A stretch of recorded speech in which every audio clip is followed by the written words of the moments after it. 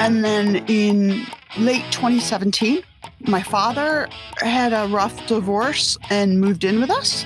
And about 6 weeks later, I went up to my husband, and you can decide which version of the story is accurate, because one of us will say that I gently and politely tapped him on the shoulder, and the other will say that I grabbed him by the shirt collar and pulled him in real close and said, "I'm starting a podcast." Either way, being a smart man, he said, "Okay." Welcome to Grit, Grace, and Inspiration. I'm your host, Kevin Lowe, and I'm excited to welcome you inside. Sometimes you just need somebody who makes you laugh, somebody who makes you smile, somebody who throws political correctness out the window.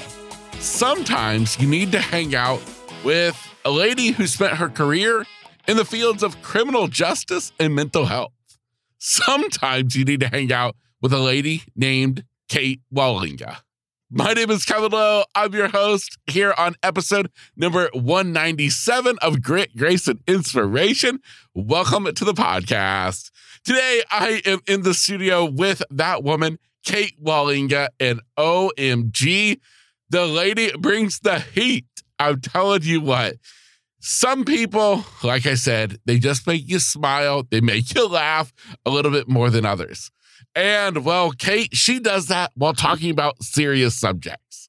We're going to get to discover her story, her history, working in mental health, in criminal justice, but we're also going to get to discover the story of her breaking her back in 2014, and that really changing the trajectory of her life. Now, today, Kate is a fellow podcaster of a podcast called Ignorance Was Bliss. And you're going to get to hear all about that podcast, something that I highly recommend you pay attention to, and be sure to check out the show notes for, so that you can have another podcast to listen to. So, all of that being said, I'm in the studio with Kate today. Kate's ready and waiting for you to meet her. Now, before I do want to remind you that it is time for you to sign up for my special July event called Blossom and Arise, your 5-day journey to your next best chapter of life. So if you are ready to step into that next chapter, ready to embark on a new journey in life, but maybe would like a little kickstart to help you along the way, well, all you need to do is head on over to gritgraceinspiration.com/challenge. That is gritgraceinspiration.com/challenge to get signed up today. The event kicks off on Monday, July 17th, so do not delay. Now, it is my pleasure to introduce you to the guest of the hour, none other than my amazing friend, Kate. I started off as an engineering major in college. Okay. And that's entirely because I found a college that allowed me to combine my senior year of high school with my freshman year of college. And I was really excited about moving away a year early. So that's 100% of the reason why I chose the college I did, but it was an engineering school. And I'm good enough with technology, that kind of thing. So I said, okay, I guess I'll be a mechanical engineer. I wanted not to be with my parents is all, really. Yeah. I mean, it's not the best reason, but that's truth. So, okay, the thing about engineers, and God love them, but they're kind of a dour bunch. Yes. And as well, where I went to school is in upstate New York on the Canadian border. Like the closest cities are Montreal and Ottawa. And so it's dark all the time. It snows from October to May every year. It's miserable. Everybody's miserable all the time. And I just figured that's how life was. Yes. And no big, I guess. I can build a career on this, and everybody else is miserable too. I'll be miserable with them. It'll be fun. And then my junior year of college, I got very sick with a kidney infection and had to be hospitalized for it. And that was sort of the first time kind of ever that I had time to think. Because when I lived at home with my parents, it was very much survival mode. Like my parents were not especially physically abusive, but they were not, it was a toxic environment. And then I went to college and I overloaded on credits. I was both an engineering and a psychology major. I had 2 full majors because the idea was I would do like human resources or industrial organizational psychology, which is like how to increase capitalism. So I dodged a bullet by that one. But at the time, I just wanted I wanted to be safe. That's all I wanted. And so here I am in the hospital. It's the first time I've ever stopped and thought. And I realized I don't want to be miserable. And somebody, and I wish I could give credit, but I don't know who it was, but someone brought me the book Mindhunter that the Netflix series is based on. Okay. Is an actual nonfiction book, and it was about FBI profiling. And this is back in the day, kids, when books were paper. Yeah. You know, like when a book was like really a book. It was actually, yeah. Someone killed a tree for this book. And I read it in the hospital and thought, this guy likes his job. What a concept. But it was honestly an epiphany to be like, and I was like, I could do this. I could do what he does. I think that's fascinating. And so I ended up having to take medical leave for the rest of the semester because I missed enough school. And when I went back, I dropped all of my engineering classes and ended up graduating as the only psychology major in my class. They had to like make up stuff for me to do. But I got through, and I ultimately decided to go into forensic psychology rather than profiling for a number of reasons. But the baseline is that profilers are at heart and at the core, they're cops. They're trying to apprehend criminals. And I didn't want to carry a gun or live a cop lifestyle. Yes. I was more interested in forensic psychology. Just means any form of psychology, mostly assessment, that has to do with the criminal justice system. And I really was interested in sitting down and talking to these people like they were people. Yeah. Weirdly enough, not like they were, just criminals. A lot of onlookers only look at these people and measure them by the worst thing they've ever done. And I had to ask questions about that, but I also wanted to get to know what else is in here. Yeah. Because that's how you're going to ultimately decrease crime and make society safer, is not by punishing, but by getting to know, how did this happen? So that's where I started. I worked in the prison system and the locked psychiatric facility system for a number of years. And then I had kids, and kids ruin everything. So I never sort of saw them because my husband he was a professor and is now a high school teacher. And so his hours were very constricted, and working as a forensic psychologist, your core hours mostly. And so my hours were constricted. So I never saw my kids, right? They were in daycare all the time. And then we'd do dinner and I'd throw them in bed and I'd be exhausted doing chores all weekend. And I wanted to be a better mother. And so I ended up moving into crisis work, which is whenever somebody shows up in the emergency room or sometimes private offices. And I would also go to their homes, and they're suicidal or homicidal, having a psychotic break or, a number of things. And I was the one they would talk to, and we would figure out, okay, what next? Do you need to go to a hospital? Do you need a referral for outpatient care? And a number of other things, depending on the state that you're in. And I mean literal United States that you're in, not mental state, although both. And that I could work nights and weekends because the court is only open certain hours, but people have crisis all the time. Yes. I'm still having crisis, sort of 24/7 right now. So, with both of those jobs, they were emotionally intense, but what a privilege also. For these people to let me in their lives. Outsiders make assumptions, but these people actually let me in their lives and talked to me and told me their stories. And I would still be doing it today if I could, but in 2014, I broke my back. Don't do that. Terrible, No. terrible idea. And so I went on permanent disability. And I spent the next 4 years approximately moping, because if I'm going to do something, I'm going to do it well. So I sat on the couch and felt sorry for myself with vigor. Yeah. So, Kate, let me interrupt you real quick. Now, at that point, how long had you been working in this field? About 15 years. Okay. Wow. So, I mean, a very extensive career in it. And one thing that I wanted to ask you was, when you kind of look back on it now, what do you think it was that like initially drew you in to this? Not being miserable. Okay. Like, I mean, it sounds simple, but it just, as growing up, I was in survival mode so much because of outside factors. And then this idea of being challenged and being allowed to see people in vulnerable moments, and they trusted me. They didn't have to.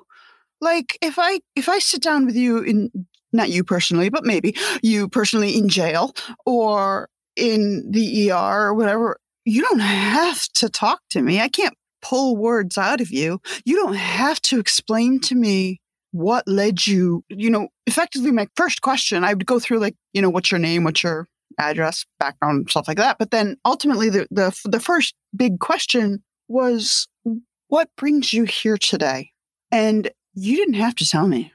You could have told me to screw off, and what am I going to do with that? I'm going to say, individual refuses to talk to clinician, done. We're done, move on, because there's always more people to talk to.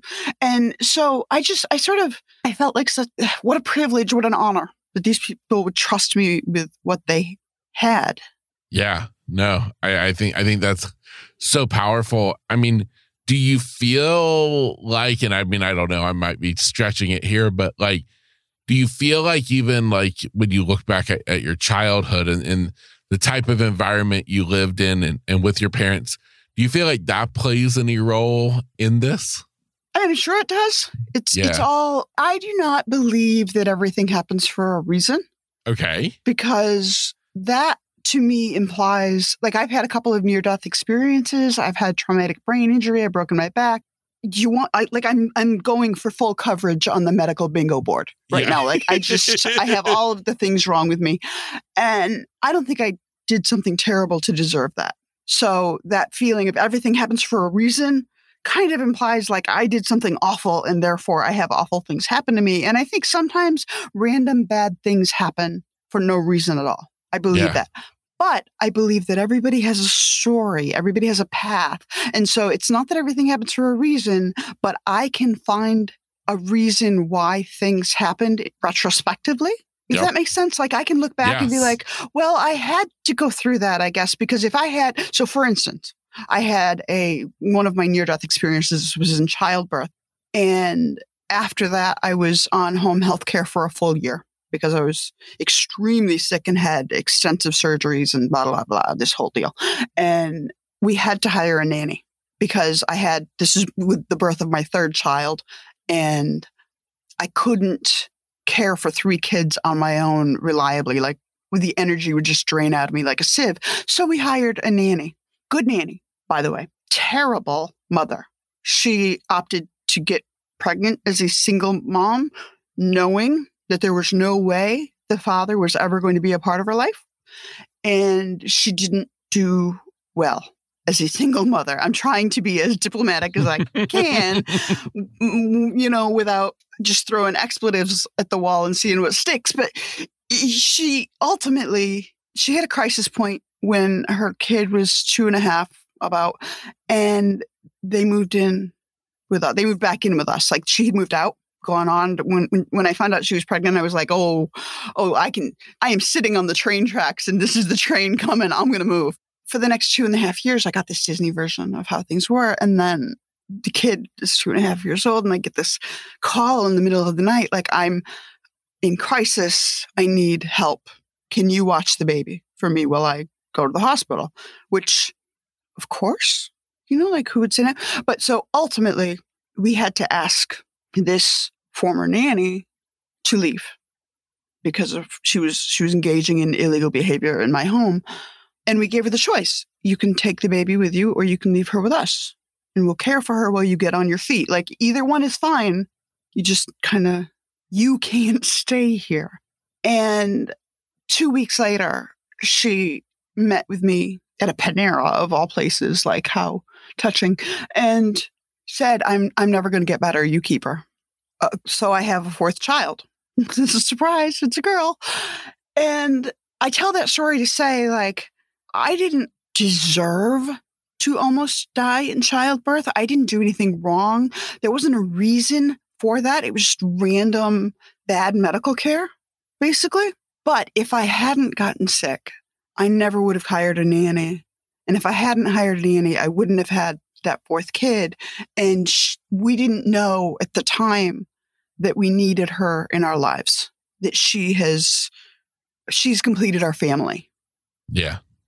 So it's a long way of saying, like, I'm sure that my childhood experiences led me to where I was, but they could have led me somewhere else too.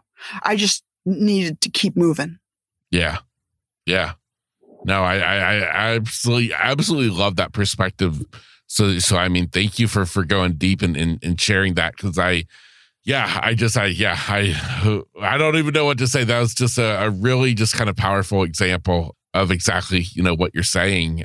Now, kind of catching back up where I interrupted, you mentioned just this kind of brief little traumatic thing of breaking your back. What in the world happened?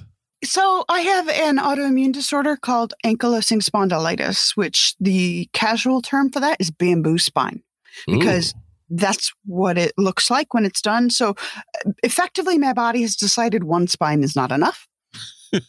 And so I'm growing a sheath of bone starting from the tailbone up that fuses the vertebrae, right? Wow. And so yes, that sheath of bone, first of all, limits range of motion and that kind of thing, but it's also super brittle and thin. And so all I did was step wrong on a playground on some mulch. I didn't fall down.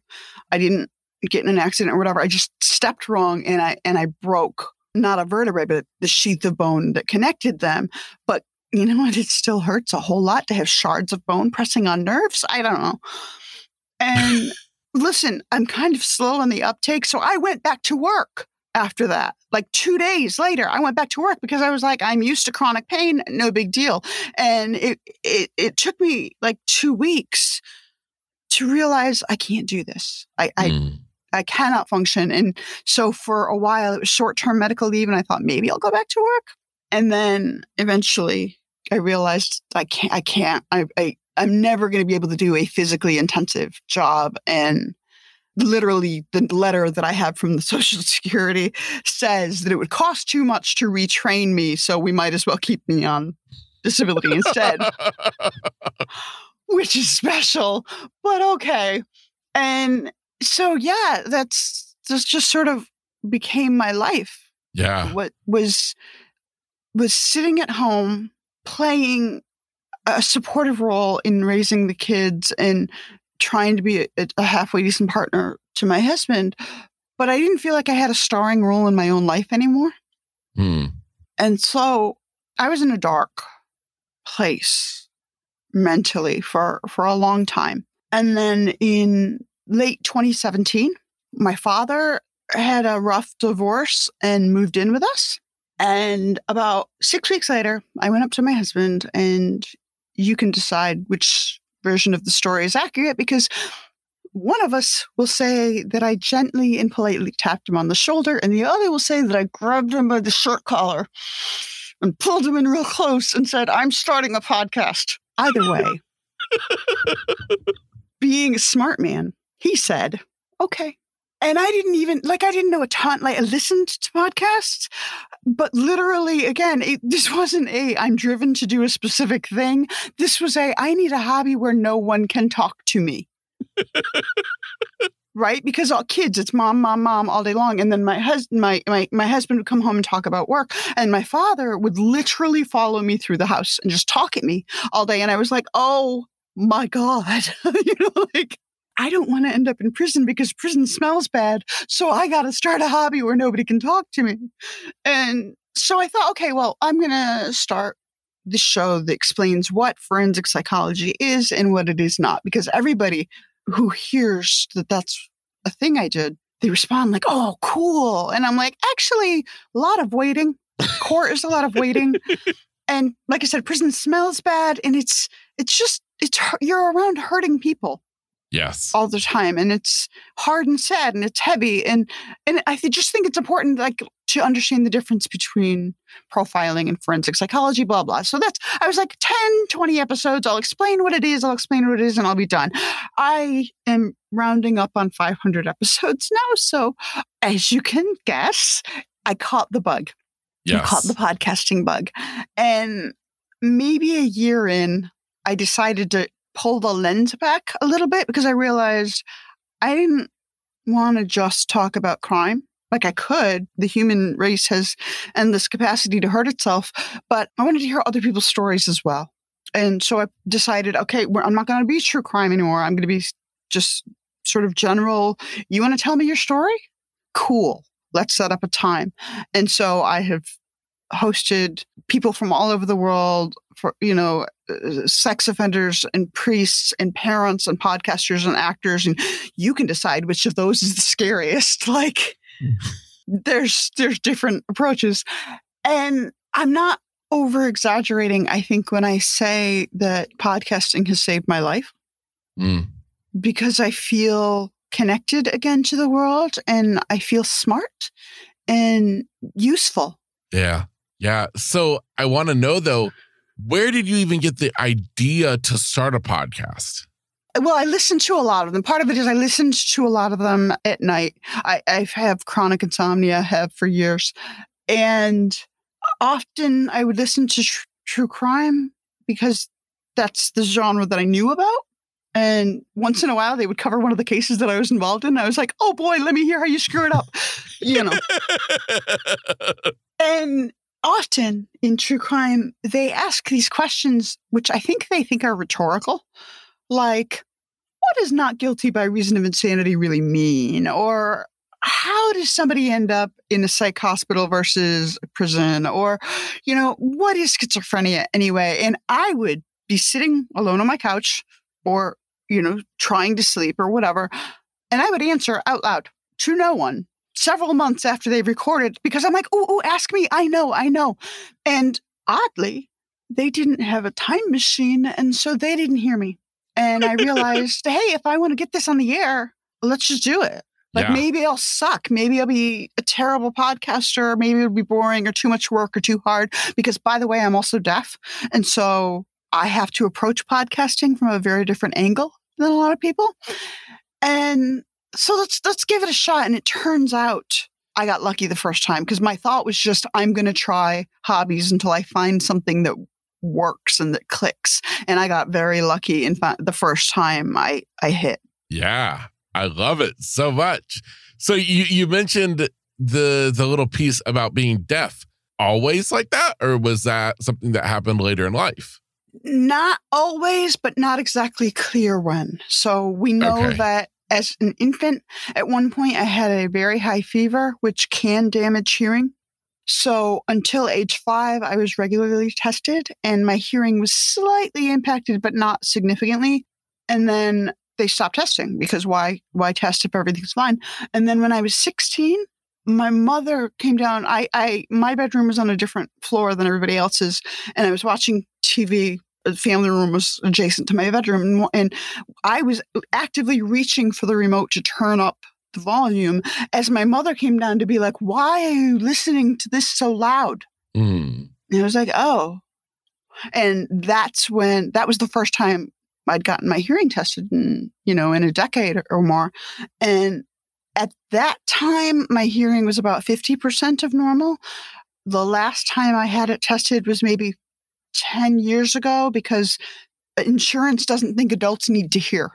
So it literally like won't support, like maybe it'll pay for one hearing aid, but not both or things like that. Yes. And I am not a candidate for like cochlear implants or that kind of thing because of the type of, it's called sensory neural hearing loss, which means it's something wrong with my brain, not something wrong with my physical ear. And So the last time I was tested was maybe a decade ago, just checking, and I was down to 50. I hear about 20 to 25% of what normal people hear. So I rely on lip reading. I sign somewhat, but not very well, because my mother wouldn't allow me to learn sign. There's a whole community that believes that sign just enables deaf people not to try hard enough. I have a lot of bad words about that, but what are you going to do? I'm 45 now. Like it's too late to hit that, to find that time machine.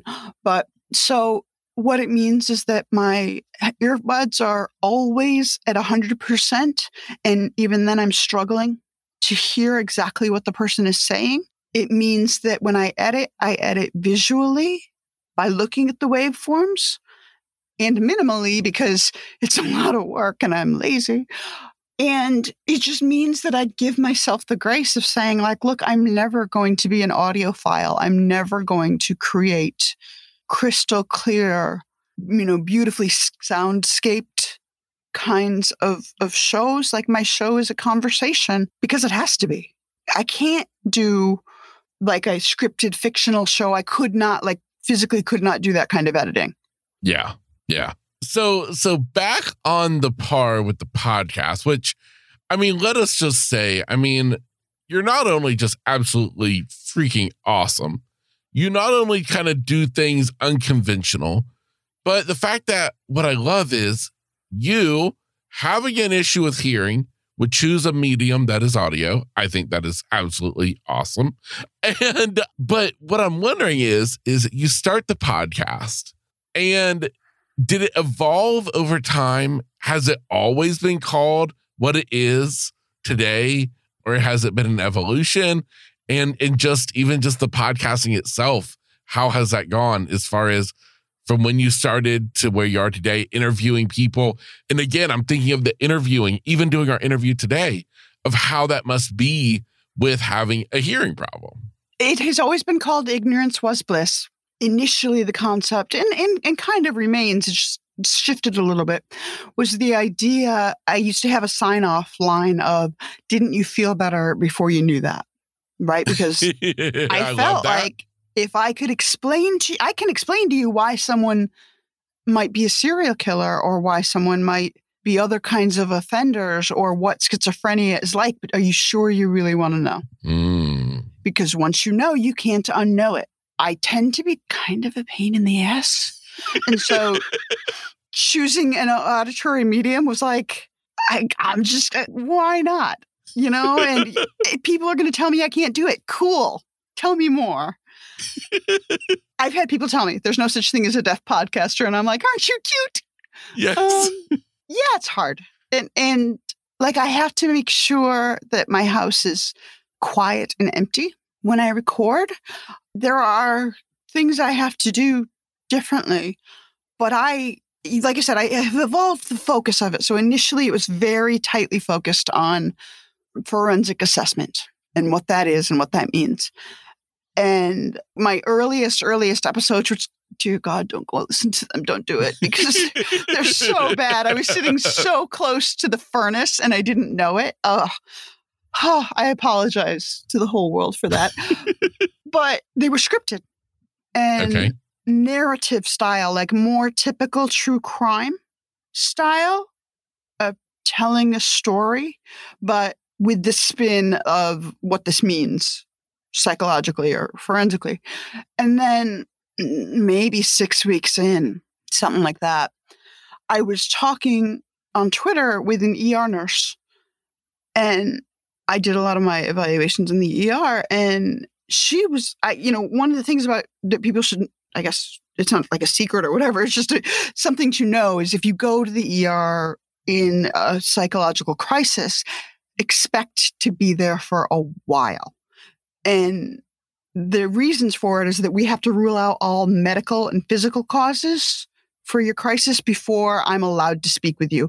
And as well, if you have substances on board, you have to be fully sober before I can speak with you.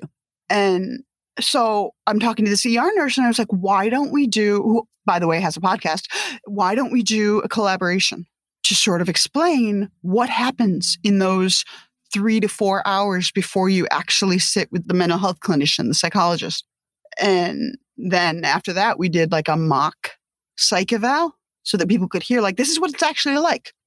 And that was a magical thing for me to realize this was the thing. This is what I bring to the world, is that I am good at talking to people. And the scripted narrated style, that's all well and good. But first of all, there's a ton of people who do that really well. And secondly, it felt like work that I wasn't getting paid for. And so, why would I do that? But doing the conversation felt like fun and kept me engaged. And I was in a better mood after recording than I was before recording. And so I was like, I'm going to do that. And so that started the process. And there was a moment about a year in where I was at a convention for true crime podcasters. And I had a sort of confrontation, I guess, with another podcaster whom I will not name, but she can go straight to hell.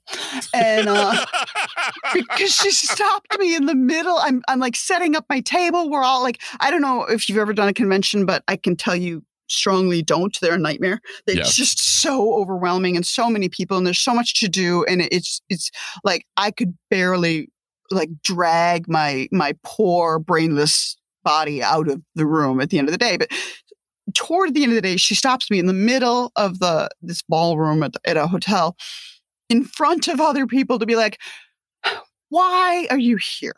You don't have a real podcast, a true crime podcast. You know, what you do isn't really true crime. And I was like, oh, wow, you're kind of an asshole, aren't you? but I gave it some thought and I was like, I don't need to fight this. I don't need to deal with gatekeeping. This is not the hill I'm going to die on. Like there are hills I'm willing to die on. This is not it.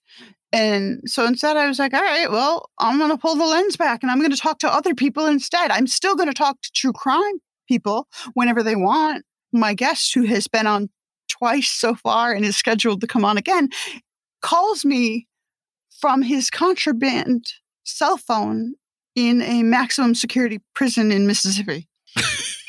Like I'm none of that. It's one of those sentences where I hear myself say it and I'm like, those are words, but it's sure like, so I still do crimey stuff if that's what my guest wants to do.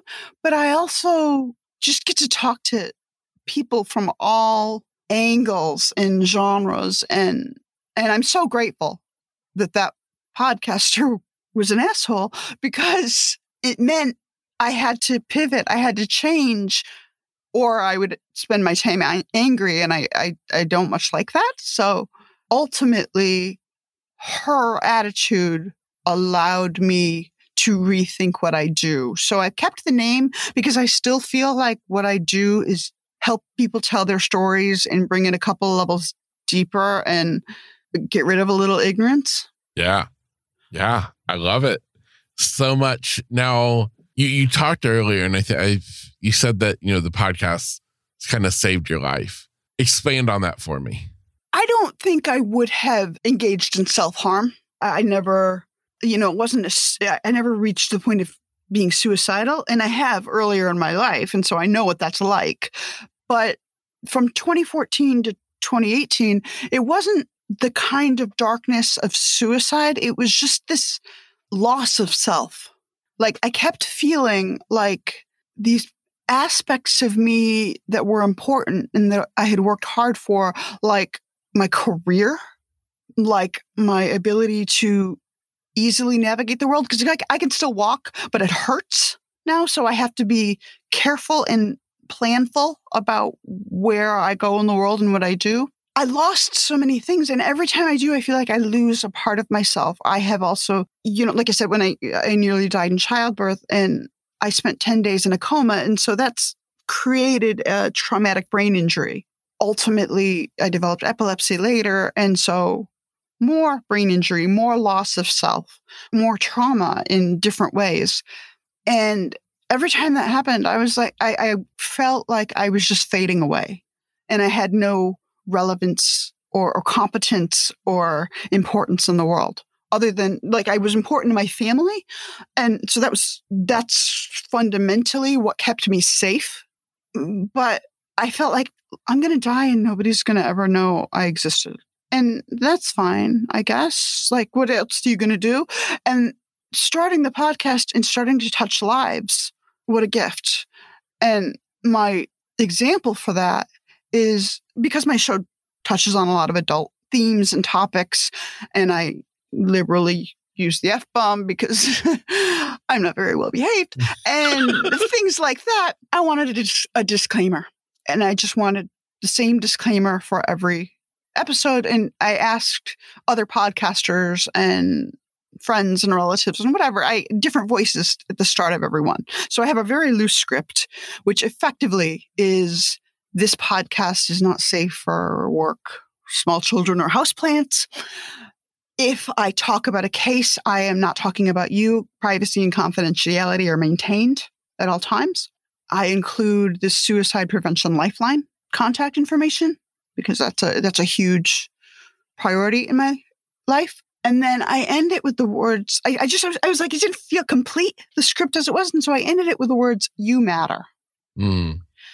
And I don't know why fully in the moment. It was just, that's what felt right. And when I started sending the script out to other podcasters, I used to say, like, look, you can change up the wording or the style of all of the rest of the disclaimer if you want to. Just please end it with "You matter." That's the important part. And I've since heard from listeners who have said, sometimes I just listen to your podcast until the disclaimer is done. Some days that's the only time I feel like I matter. Some days that's the only way I get the reminder. I need to hear it.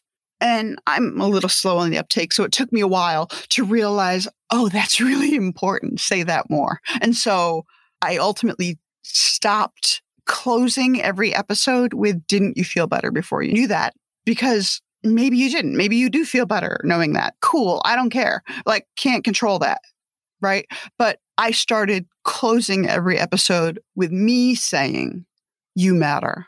Because if it's important to hear it once, it's important to hear it more than once. And I've had the feedback of like that's important to them. And I've built a community.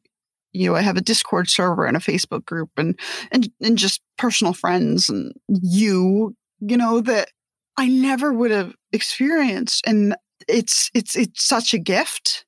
Yeah. And I feel like I have relevance and importance in the world again. Kate, you are absolutely amazing. I tell people that all the time. And that's what we love about you, because you're amazing and you know it and you share it with the world. But no, I mean, honestly and truly, you have such a beautiful outlook on life. You have such this beautiful way of just looking at circumstances, at looking at things. And oh my goodness, you're amazing. Where can people find your podcast? My website is IWB, like ignorance was bliss, IWBpodcast.com. And I am at IWB Podcast on all of the social medias. I spend way too much time online, so I'm around all the time. Perfect. Well, Kate, I just want to thank you for taking the time to be here today to share just this piece of your life, these pieces of the puzzle that make up who you are. As I said, you're an incredible woman, and it's an honor to have you here on the podcast. I mean, it's a privilege and an honor to be asked. So I really appreciate it. Oh, well, thank you so much. And for you listening today, my hope is that you're left smiling as big as I am right now at this woman who's been through a lot, but she's gained a lot, and she's now sharing it with the world. And to me, I look at her story, I look at what she's done and what she's doing and what she will do, and I think to myself, that's what it's all about. It's about taking what we've gained in this life, taking what we've experienced and sharing it with the world in the hope that it will help someone. Maybe you today. Maybe you were the one who needed to hear her story, to hear her point of view, to make today a little bit better than yesterday. With that said, I am your host, Kevin Lowe, and this is Grit, Grace, and Inspiration. It's time for you to get out there and take on the day.